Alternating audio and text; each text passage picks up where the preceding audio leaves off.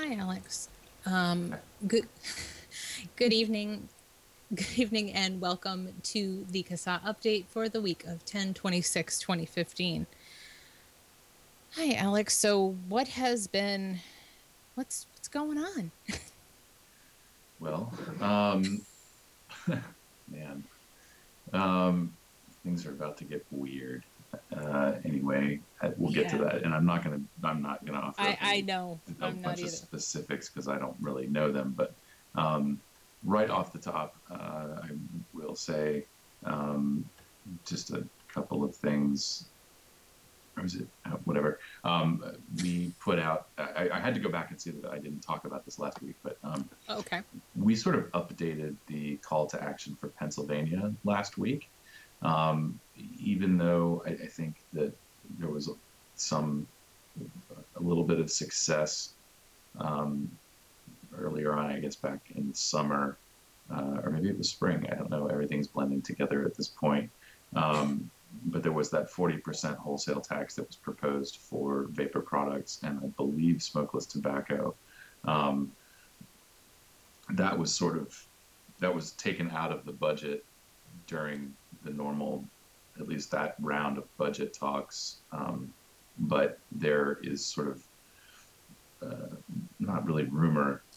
It's a little bit more substantial than rumor, but the 40% wholesale tax is still very much on the lips of the governor and lawmakers in Pennsylvania. So we have updated our call to action for Pennsylvania.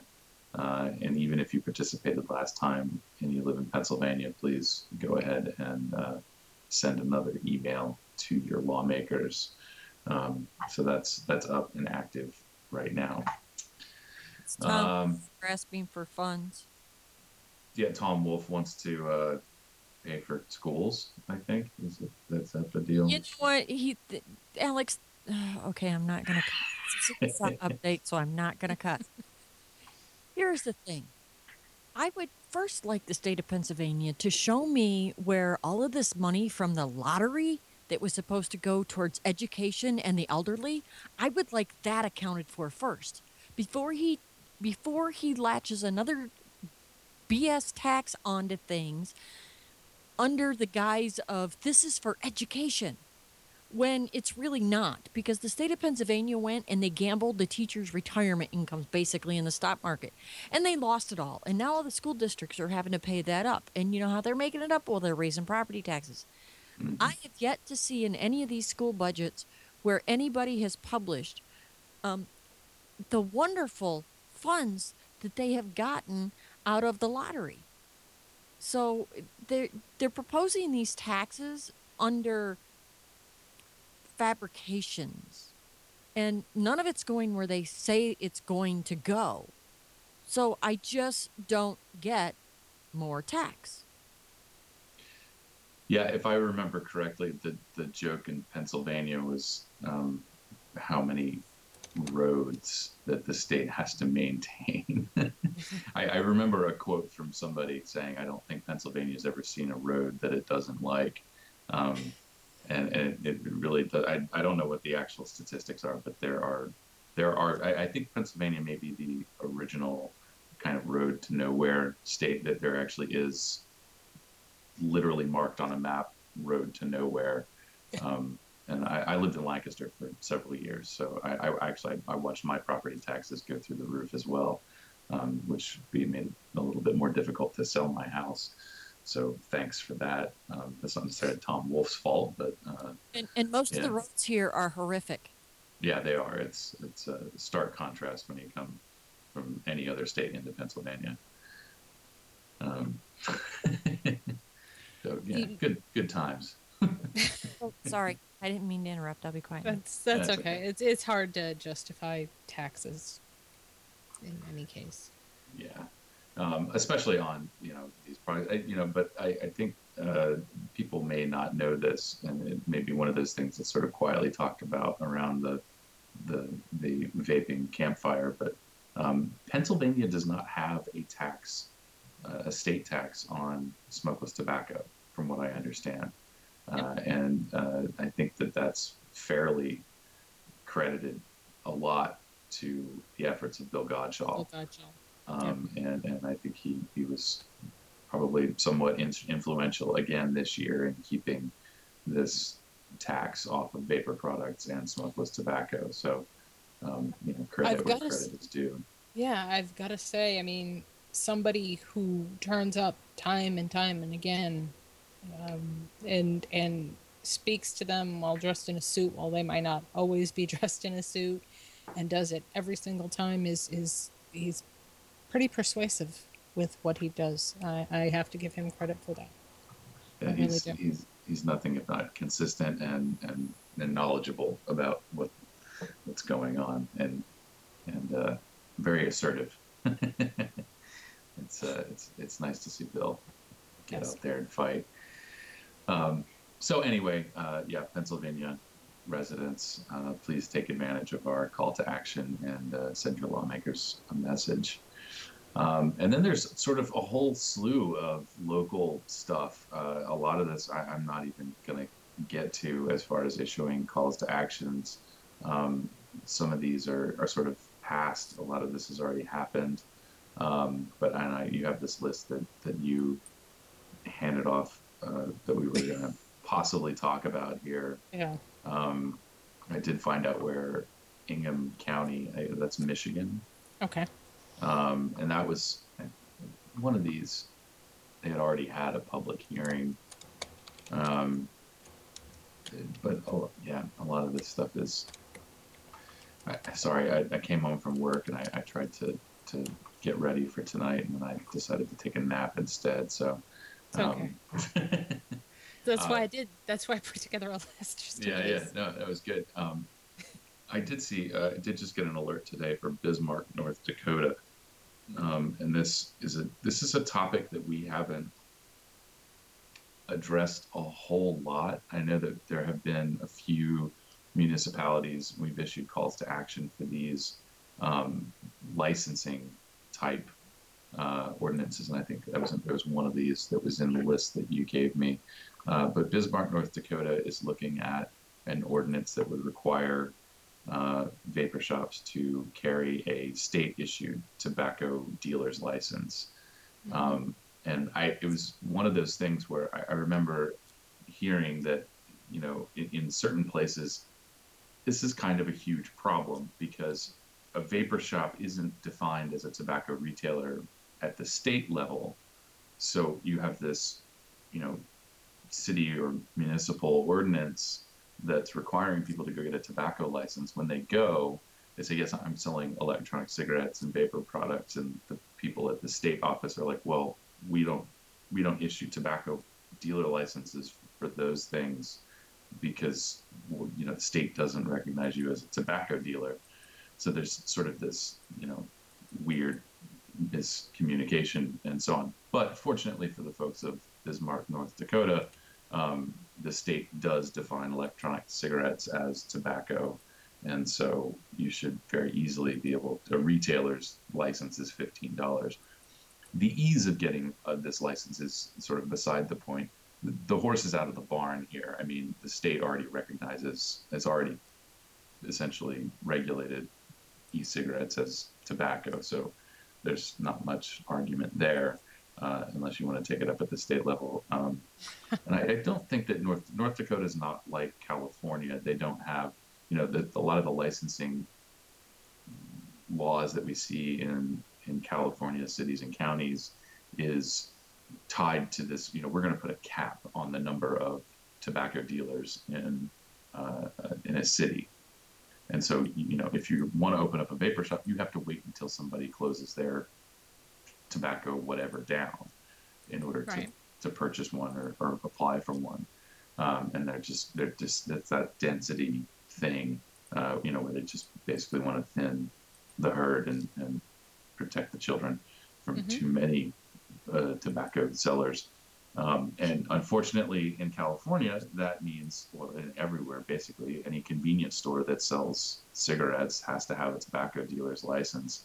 And so when these ordinances pop up, basically they set it at the current number of licenses.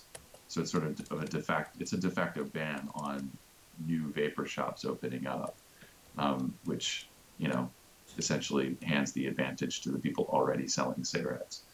For those of you who already know this, I'm sorry for rehashing all of this, but we occasionally get some new listeners that may not understand all of the other um, areas where, you know, these ordinances are troubling. It's not, we know we're not, we give a lot of attention to use bans and taxes, but there's certainly a lot more dimensions to this that can seem, it can kind of sneak up on everybody. And it's actually a little bit difficult for us to effectively, as consumers, I think, join in that conversation about licensing, because that's, you know, the direct effect is on retailers. They're the ones that bear the cost. It's just, you know, we have to worry about access. Um, so it's, you know, we're not actually throwing dollar signs around as consumers. But that's kind of my thoughts on why that's a little difficult for us to jump onto. So anyway, so Bismarck, North Dakota, and there was another one in your list that was looking at that. I think that was Ingham County. Yeah. Yeah, Ingham County, Michigan, which I believe has part of Lansing in it. Did I get that right? I think maybe. I'm not up on geography, so. I'm up on Google Maps, so that's where I get my geography lessons from. It's harder to get stuff like that from DuckDuckGo, but I try. Yeah, so Ingham County has, it looks like a huge chunk of Lansing, if not all of Lansing, Michigan in it. Okay. So yeah, maybe that deserves some attention, of course. So that's that. The other thing, oh yeah, so I had some, I'm gonna skip through all the nitty gritty details because all these are, we've got a handful of local stuff here that I am probably not going to get around to. I guess I could maybe rattle them off at least, so people that live in, I don't know where Harrison is. There's no state tied to Might this, be Michigan. Okay. Harrison, Michigan was where my husband grew up. Okay. So if you live in Harrison, perhaps Michigan, then there's your city council is moving to prohibit vaping at the same places where smoking is banned. And we mentioned Ingham County. If I'm saying that wrong, you can try to correct that in type. Right. And I think those were the two that you sent me. I got another local alert for Mariposa County, California. I haven't read over this ordinance yet, but it's California, so just assume the worst.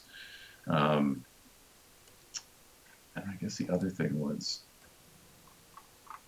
I haven't looked into this FTC thing all that much, but that was about marketing, right? And this actually, so the thing, and we've talked about this a couple of times. Here's the quote from Senator Durbin. Marketing tactics once used by big tobacco to entice children and teenagers into using their addictive product with fruit and candy flavors and glossy celebrity ads. E-cigarette makers are undeniably targeting young people. I know that Jeannie knows this. I know that a lot of other people out there know this, but I had to discover it for myself. This weekend, I took straight propylene glycol and my nicotine liquid, and I mixed it in a bottle, and I started vaping it, and it's delicious. It's unflavored. It has a nice, mild, sweet taste to it.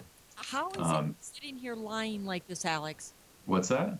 Why are you telling that terrible lie? He's reading. Because I really just, you know, it doesn't matter if I say it or if anybody else discovers it.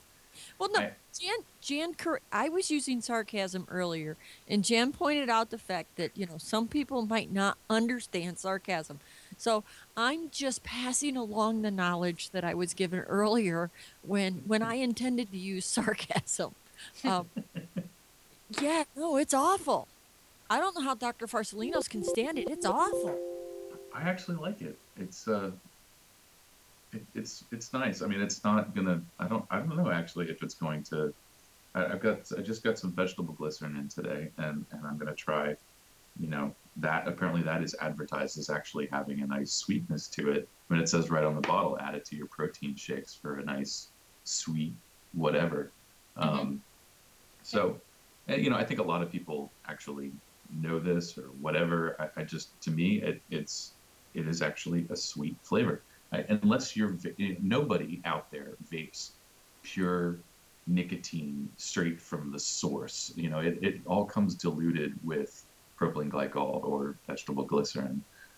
So it's, you know, there's no, e-cigarette companies are not adding sweet flavors to this product to make it more appealing or to mask some bitter taste.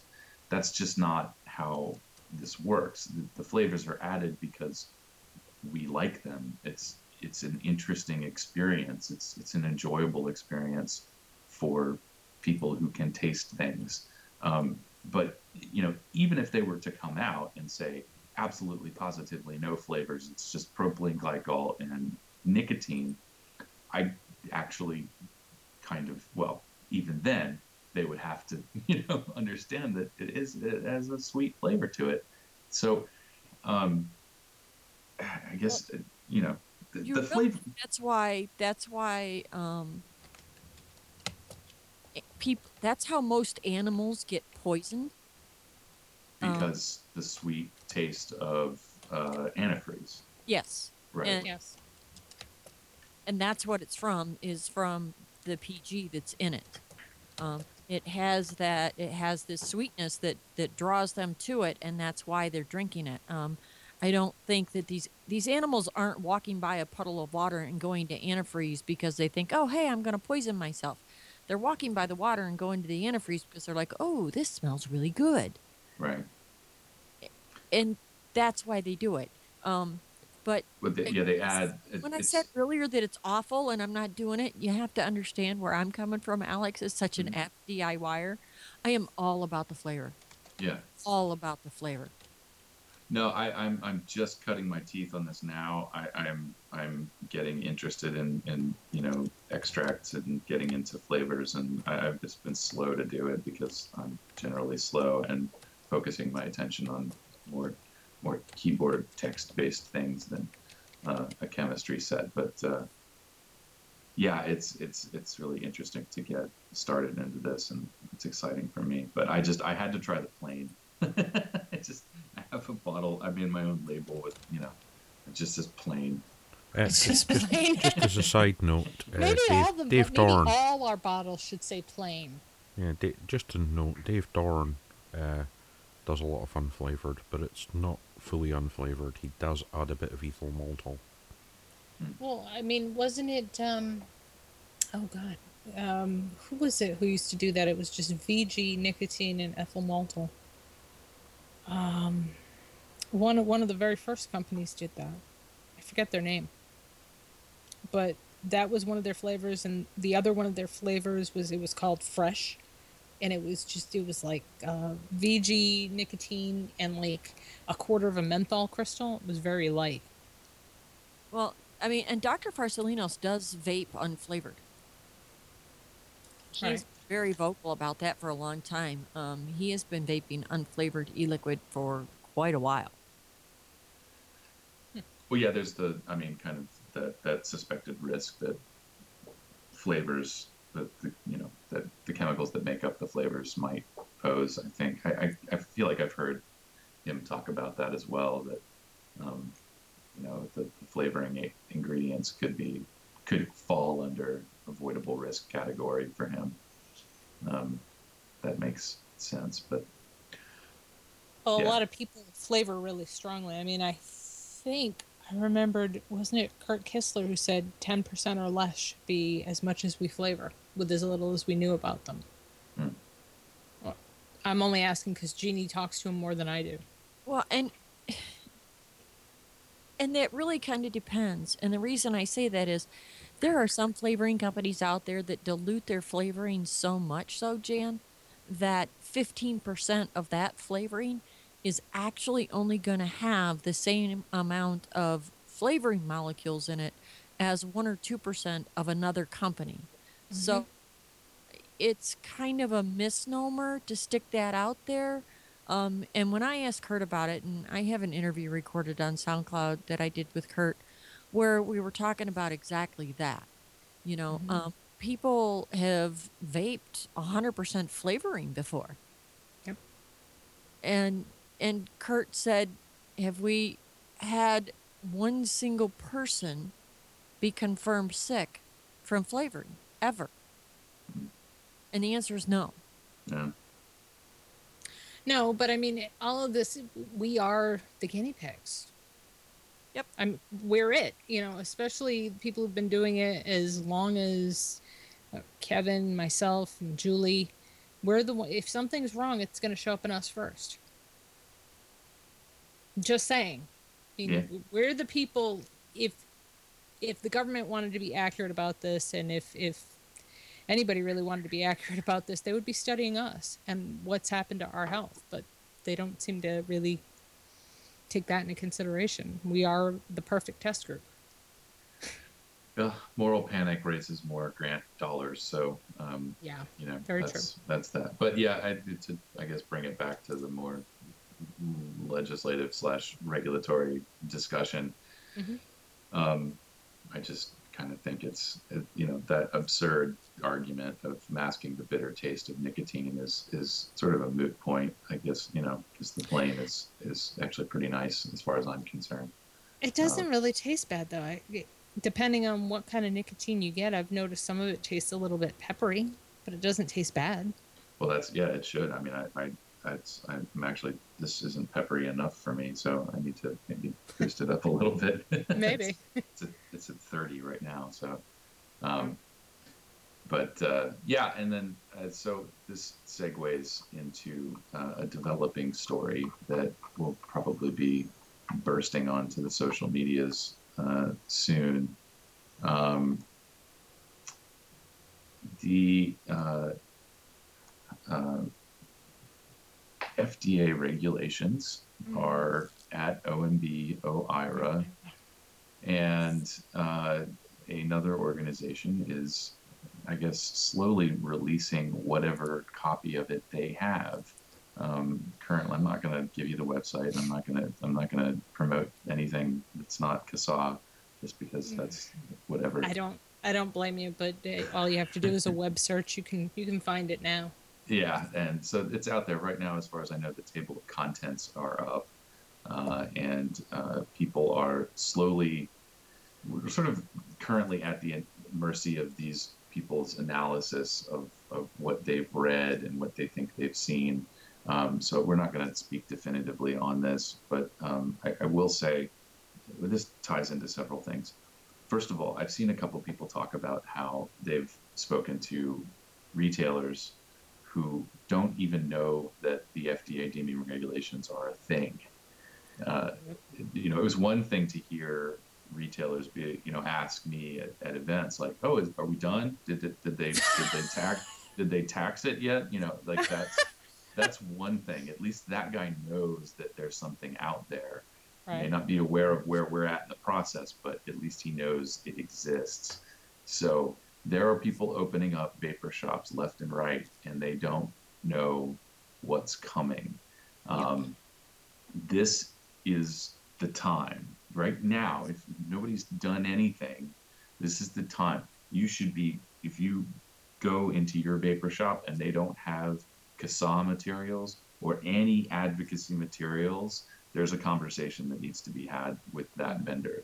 Because I know as a consumer, I would like these products to be around in some form that resembles the current market in 10 years from now, 20, 30, down the line. So, we have our call to action for supporting HR 2058, which every single vapor in America should be participating in. Right Yep. now, I think we're at probably around 17,000 people have taken action. That's not nearly enough. You write that number out. If somebody gives you $17,000 in cash, that's a lot of money, but it's just not nearly enough people. There are millions of people using these products in this country alone, and every one of them should be clicking and pointing their way to sending an email. Mhm. The other thing that we haven't quite hammered out yet, this may or may not become a thing, but um, regardless, people should know there's some association of medical doctors. I, I have to dig up the link here if I'm going to pronounce their name correctly. You sent us this link. ASM, what an unfortunate acronym. The American Society of Addiction Medicine, which to me, just reading a few of their materials, sounds like the neo-prohibitionist movement or whatever. They have organized,